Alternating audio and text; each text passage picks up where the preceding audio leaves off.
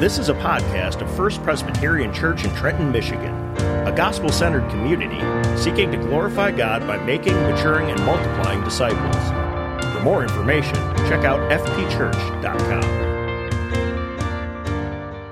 For our scripture reading today, we have an Old Testament text, and then we'll turn to the New, which is our sermon text in the book of Hebrews as we return to our study in the book of Hebrews. First, we turn to Genesis chapter 14 and verses 17 through 20.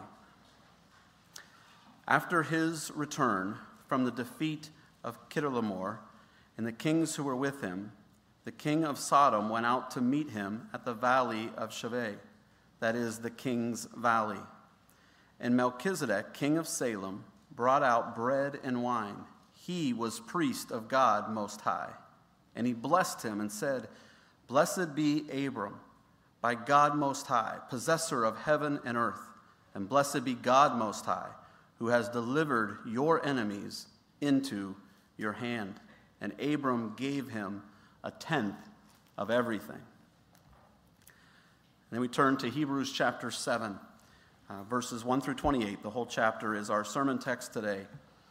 If you'll follow along with me as I read. For this Melchizedek, king of Salem, priest of the Most High God, met Abraham returning from the slaughter of the kings and blessed him. And to him Abraham apportioned a tenth part of everything. He is first, by translation of his name, King of Righteousness. And then he is also King of Salem, that is, King of Peace. He is without father or mother or genealogy, having neither beginning of days nor end of life, but resembling the Son of God, he continues a priest forever.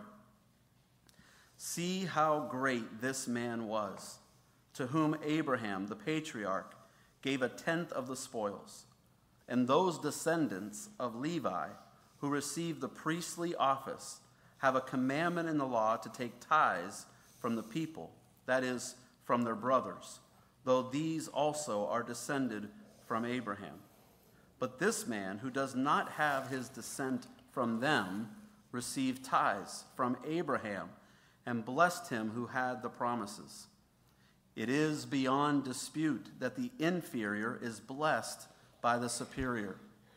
In the one case, tithes are received by mortal men, but in the other case, by one of whom it is testified that he lives. One might even say that Levi himself, who received tithes, paid tithes through Abraham, for he was still in the loins of his ancestor when Melchizedek met him.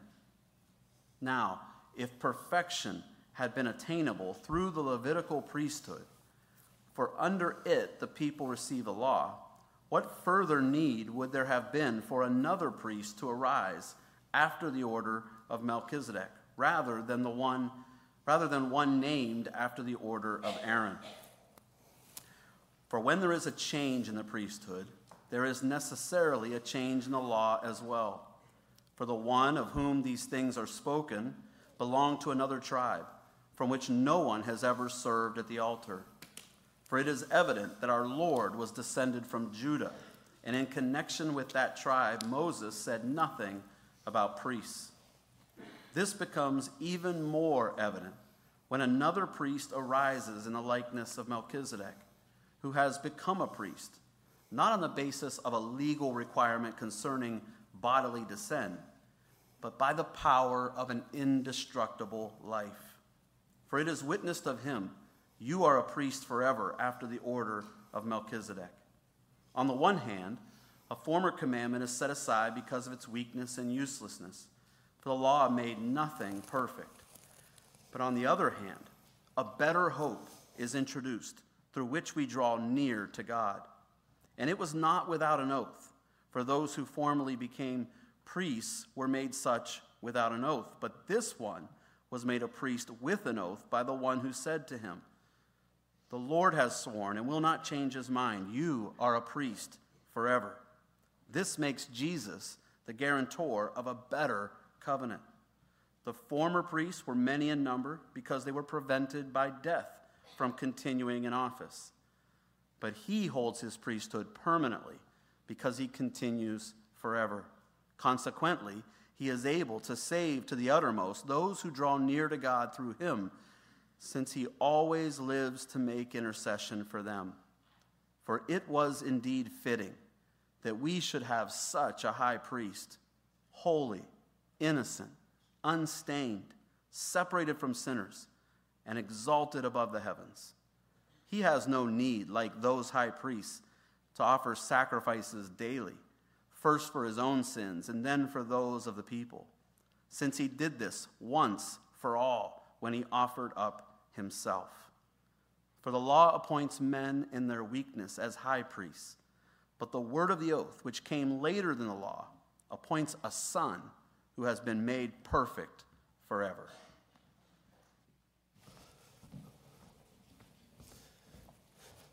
Good morning, First Pres. Good morning. It's a joy to be with you this morning and the opportunity to worship our God and just seeing the snow out there makes us thankful for heat in here, right? The opportunity to snuggle up and hear the word. So our text this morning is Hebrews 7. We're diving back into this series on the superiority of Christ. We spent a lot of time developing that already, that Christ is better than Moses, Christ is better than angels. And it goes on and more stressing the superiority of Christ. But just before we dive into our passage, chapter 7, let's take a moment. Let's ask the Lord to bless our time in the Word, shall we? Heavenly Father, we come before you. And Lord, we gather in your house and we gather here in this space to worship you. There is nothing more important, there is nothing greater that we could do than to worship you. You are the creator, sustainer, and redeemer of our souls. You are the one who sent your own Son into the world to die for sinners, us. And Lord, we are thankful for that victory that he has purchased by his own blood. We're thankful for the proof that we have been forgiven in the resurrection. And we're thankful that now we know that the resurrected one now has ascended and sits at the Father's right hand, making intercession for us even as we sit in this place. We're thankful for the gift of the Holy Spirit. We're thankful for the empowerment and the change that comes in our lives through the work of the Holy Spirit as he applies the finished work of Jesus to our lives. Lord, we recognize there are many in this room who are struggling physically, emotionally, spiritually, and yet we know victory has been purchased through Christ for each and every one of us. Lord, we would pray that through your word this morning, we would see that victory, that we would see that power that Christ provides, why he is superior to all the other things in the world, and that our eyes would be fixed upon him this morning. I pray, Lord, that you would use my mouth to glorify you. I pray that I would not say more nor less than you've given me to say, but I pray that I would be faithful to your word. We pray this in Jesus' name. And God's people said, amen. John Bunyan. Have you heard that name before? Well, if you've been at First Pres for any amount of times, you know that John Bunyan and Pilgrim's Progress is one of my favorite books of all time. Interesting enough, the Pilgrim's Progress is actually one of the highest selling books. I don't know if you knew that. It's actually right underneath the Bible. Of all the books that have been sold, Pilgrim's Progress is right up there. The main character of that book is a guy named Christian who is on a journey from the city of destruction to the celestial city. It's really the pilgrimage of John Bunyan. He's sharing, in a sense, his own story, his own walk and struggle. Well, in the story itself, Christian, the main character, is leaving the city of destruction. He's been encouraged by a man named Evangelist to go and to flee the city of destruction and to be on his way to the celestial city. As he begins traveling, there's an acquaintance he grabs along by a name Pliable. You can imagine that this character is living out his namesake. He is very pliable. He's in some ways not really helpful to Christian. But as they begin this journey, as they set out, they fall into great trouble. They fall into the swamp of despond. This is a picture that John Bunyan offers for us of the difficulties and hardships of the Christian life. As they fall into this swamp, they're covered in mud. Pliable, Christian's friend, is able to break himself free. But rather than helping Christian, he himself, pliable, heads back to the city of destruction. He leaves Christian there, who is already weighted down by a burden on his back, to fend for himself in that mud. Christian struggles. He wrestles. But no matter how hard he tries, he can't break himself free.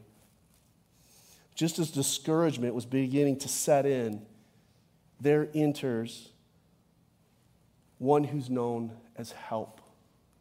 Help's an interesting character in John Bunyan's story. You don't know where he came from. You don't really know much about him. You just know that he appears, and as he appears to help Christian right in that situation. He's a mysterious character. He seems to drop from the sky. And as this mysterious character, he seems to have a purpose in John Bunyan's story to truly help Christian.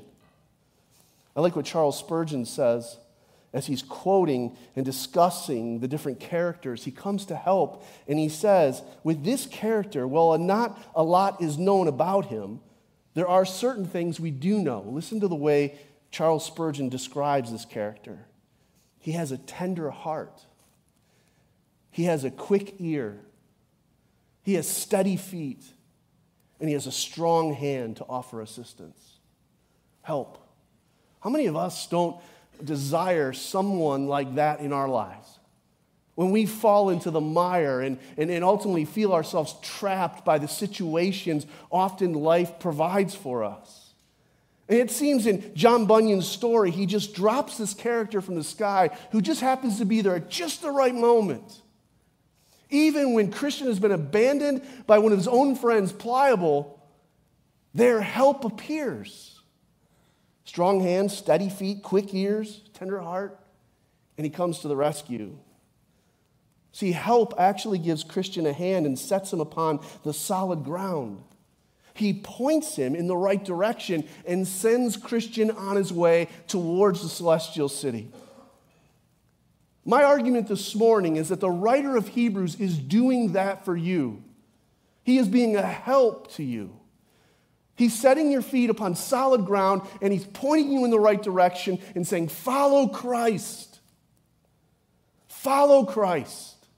Don't get caught up in all the things that can hold you back. Avoid the plagues that ultimately can harm you in this world, the things that are the mud that can sink you in and bring you to ruin. Help's there. And the writer of Hebrews is such a help. But even the writer of Hebrews needs help to be able to be help to us. And so he offers a character, Melchizedek. Drops him in just from the sky. It's interesting because only 3 times in this book, Melchizedek's name is mentioned. And it seems that he constantly is bringing him up. But why? Because Melchizedek is an important character in Scripture. See, Melchizedek is a picture of Christ. Melchizedek is mysterious. He jumps into the scene on Genesis 14. You heard it read from Jerry, and literally what you heard, that's what amount of information we have about this character called Melchizedek. He just seems to appear. And as he appears after a scene where Abraham has already won a great victory and freed Lot and received lots of loot from conquering all the other kings. And as Abraham is coming back, there he runs into Melchizedek. And what does Melchizedek do? Well, he offers a feast to Abraham of bread and wine. Isn't that interesting? Bread and wine, it's a picture of the Lord's table. But he does something also in that moment. He blesses Abraham. Notice Melchizedek is called in Genesis 14 the priest of the Most High. And therefore, Abraham responds appropriately and presents Melchizedek with 1/10 of all of his loot. He presents it to Melchizedek. So we have to pause for a moment and say, well, who is this guy? Who is this guy that's able to bless Abraham, the father of the Jews? Who is this individual who's able to bless Abraham and at the same time receive a tenth from Abraham? Well, Melchizedek in our text is described as a king priest. You read that in verses 1 through 3. He's called the king of Salem, or the Shalom, which would later become Jerusalem. He's called the priest of the Most High. But he's called this king of peace, but he's also called this king of righteousness in verse 2. Righteousness and peace. But he's also a priest. Another interesting thing about Melchizedek is he's an ordinary man, but he has no mention of his beginning nor his ending. It just seems like he always existed and always will exist.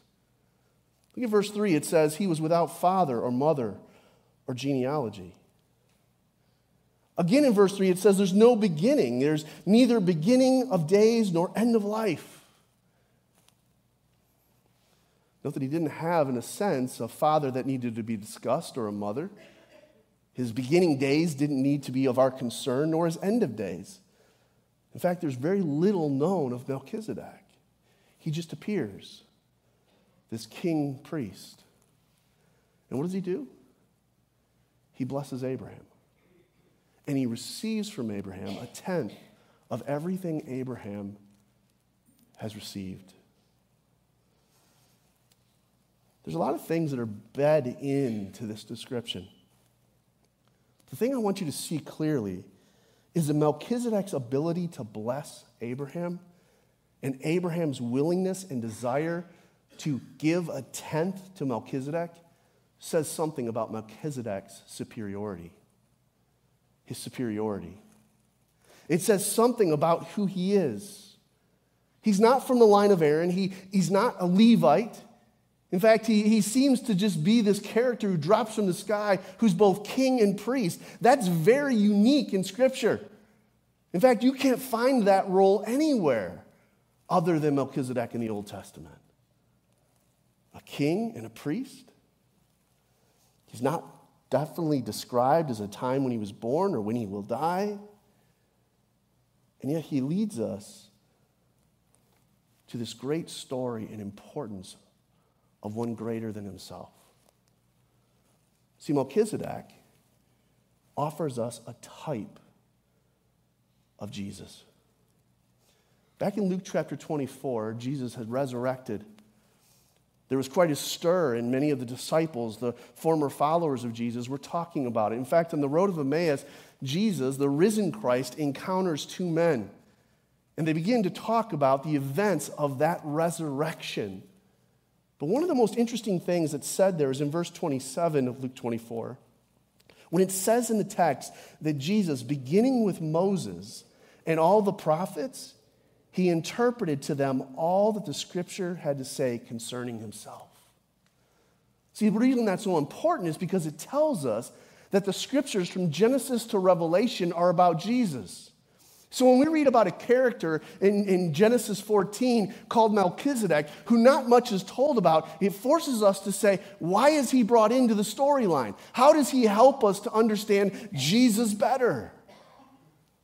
But see, actually knowing something about Melchizedek actually helps us to know something about Jesus.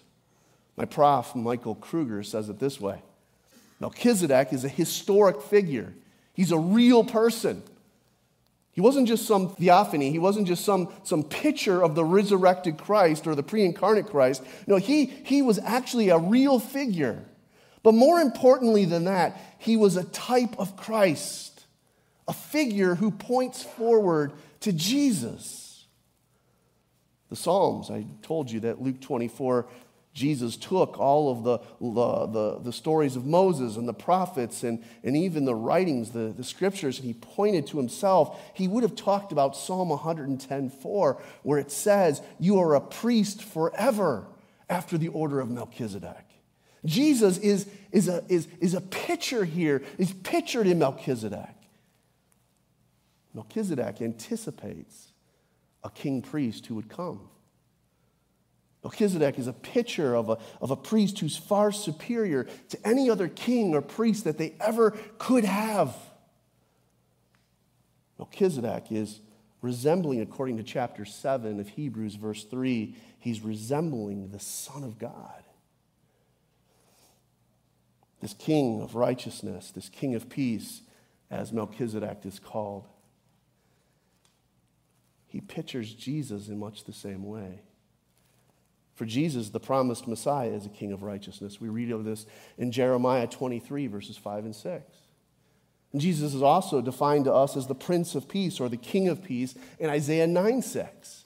So just as Melchizedek is called the King of Righteousness, the King of Peace, those are descriptions that are given by the prophets of Jesus. And as Jesus is walking on that road of Emmaus with the disciples, I'm sure he's pulling all of this together. Remember that cat, Melchizedek? Remember how he was called King of Righteousness? Isn't that what Jeremiah said about the promised one? Remember how he was called King of Peace? Isn't that what Isaiah said about the long coming one? That's me. See, this King of Righteousness, this King of Peace that Melchizedek is foreshadowing is Jesus Christ himself. Because here's the bottom line. Friends, you can have no peace without righteousness. You can't have peace with God without righteousness. You can't have peace with your brothers or sisters without righteousness. And yet Jesus was given to provide peace through righteousness. Paul talks about this in Romans chapter 5, verse 1. He says, therefore, since we have been justified by faith, we have peace with God through our Lord Jesus Christ. We have peace through Jesus. Jesus is our righteousness. Yet Jesus is not only this king, he's also this priest. And see, Melchizedek was this picture of this king priest. And so Jesus is pictured as a king priest, but not just simply as a king priest. Know this, Jesus is also a prophet. Prophet, priest, and king. Jesus fulfills all the offices. In every way in which we look in the Old Testament and see these different characters come to light, Jesus fulfills them. And yet Melchizedek seems to be very profound in that he's fulfilling two offices. And yet in this, Jesus is even greater than Melchizedek. For Melchizedek is merely a foreshadow of him. So let's talk about this priest, this king, Jesus. See, as a priest, Jesus had no limits. Just as Melchizedek didn't have limits. We did not know anything of his birth or his death. We know nothing of his genealogy. And the reason this is important is because in the Levitical priesthood, it was all about your lineage. It was all about who you were. To be able to serve in the priesthood, you had to be a Levi. You had to prove your papers. You had to have proof that you were truly able to serve in this role. And yet Jesus was not from the tribe of Levi, was he?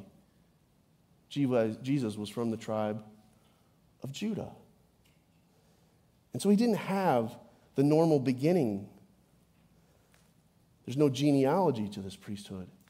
Melchizedek just seems to appear, and Jesus just seems to appear as the priest. He's a different kind of priest, though. See, the priests of the Levites, they never offered final protection. Look at verse 11. Now, if perfection had been attainable through the Levitical priesthood, for under it the people received the law, what further need would there have been for another priest to arise after the order of Melchizedek, rather than one named after the order of Aaron? Shouldn't it have all just been through Aaron and the Levites? Why do we need one from Melchizedek? Because what the Levites offered us didn't truly help us. See, the sacrifices had to continue under the Levites. More doves, more lambs, more bulls, more goats, day after day, because none of them could truly satisfy. In fact, the Levitical law made nothing perfect. Look at verse 18. For on the one hand, a former commandment is set aside because of its weakness and uselessness. Verse 19, for the law made nothing perfect. But on the other hand, a better hope is introduced through which we draw near to God. What is that help? What is that hope? It's Christ. What the law could not do, Jesus did do. See, we have a priest who actually has power to help us, and that's exactly what's described in verse 16. Who's become a priest not on the basis of legal requirement, paperwork, lineage, but by the power of indestructible life. That's what Jesus provides. Through power, we have hope. And where does Jesus get this call? From an oath, a promise, a covenant. Made by who? By God. Look at verse 21. But this one was made a priest with an oath by the one who is said to him, the Lord has sworn and will not change his mind. You are a priest forever. See, notice the connection here that his priesthood would never end, just as Melchizedek, we're not told of his ending. Ultimately, we're told that the reason that Jesus is the priest that we need is because God promised to provide him and to use him. And this promise is a promise of the new covenant. This is a promise that's rooted in God's promise to his people. He's sworn it, and God does not change his mind, the scripture says. So why does this matter? Why does any of this matter? It matters because, according to the writer of Hebrews, Jesus is far better than anywhere else you can go for help.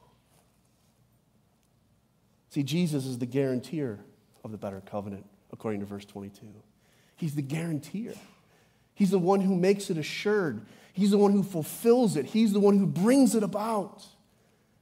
Jesus is the one who does it on our behalf. Jesus doesn't simply offer animal sacrifices. Jesus, the sinless one, offers himself. What a contrast this is to all the Levites who not only have to make sacrifice for the people, but they have to make sacrifices for themselves. But not so with Jesus. As the guarantor, as the promised one, he is the promise. He is the assurance. He is the fulfillment. All the other Levites died. That's why there needed to be a lineage, one after another, to help us, but not with Jesus, because he never dies. His office never ends. He is now continually making intercession for his people. This is the good news. And this is what the writer of Hebrews would say to you. Pay attention. See the beauty of Jesus, how he's far better than anything else.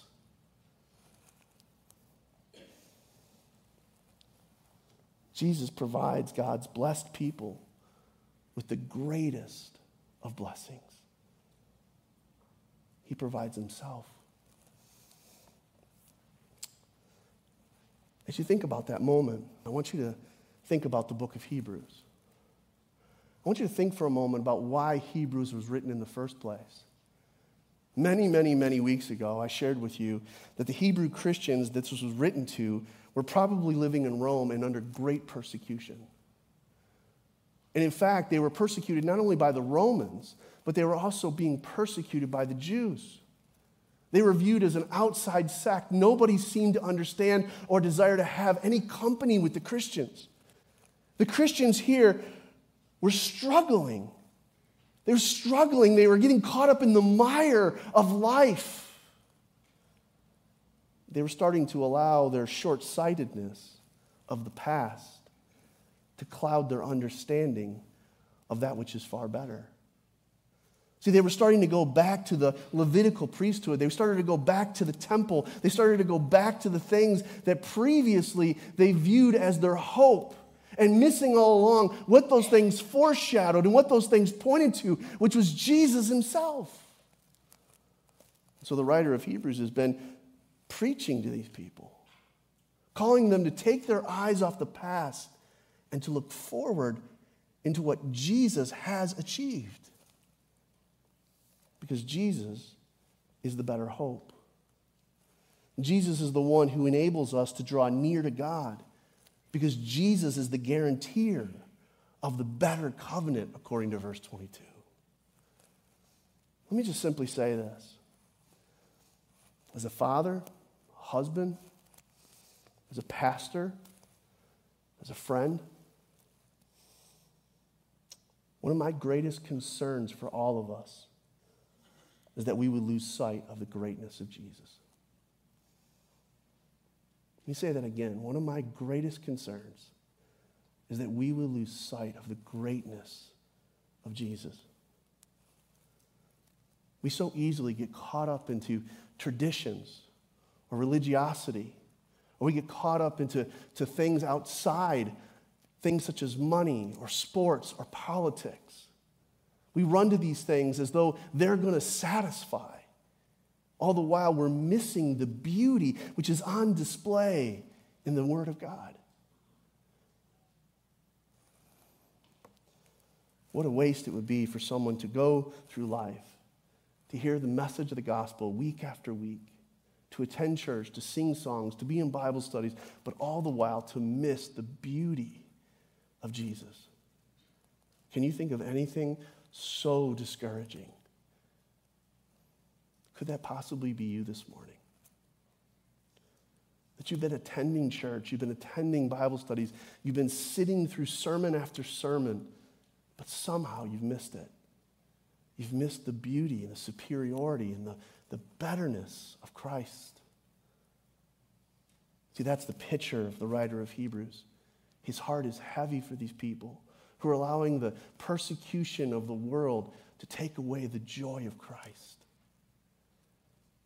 Is that something you're letting happen in your life? Are you allowing the things of the world to muddy your view of Jesus? Friend, I have good news for you. It's the same news that the writer of Hebrews has.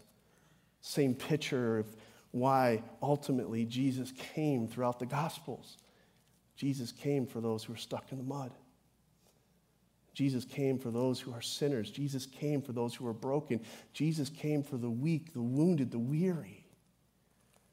Jesus came to save the least and the lost.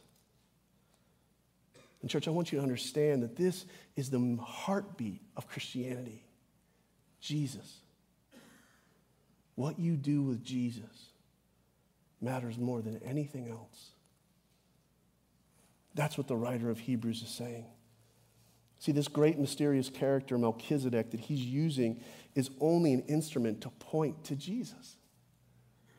He's saying you want to go back to the Old Testament. You want to review all the greatness of people like Moses and Levitical law and the tabernacle. But let me say, they're nothing compared to the greatness of Jesus. Just like Abraham was nothing compared to Melchizedek. And Melchizedek is nothing compared to Christ. That's what the writer of Hebrews is saying. Fix your eyes on Jesus. Find your joy in Jesus. That's the message, because Jesus is our help. Let's pray.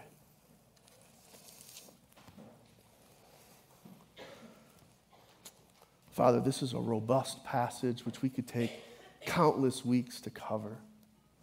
And yet, Lord, the simple truth is that Jesus is greater. Jesus is superior. Jesus is necessary.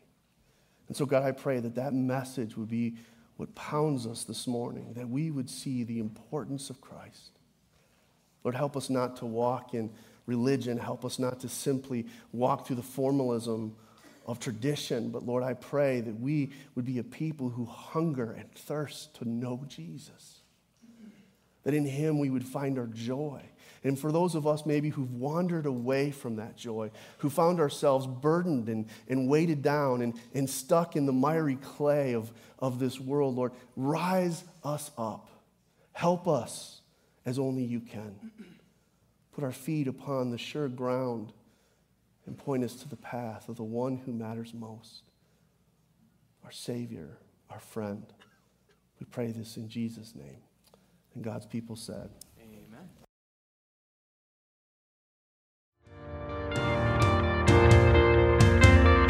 This has been a podcast of First Presbyterian Church in Trenton, Michigan. For more information, please visit us online at fpchurch.com.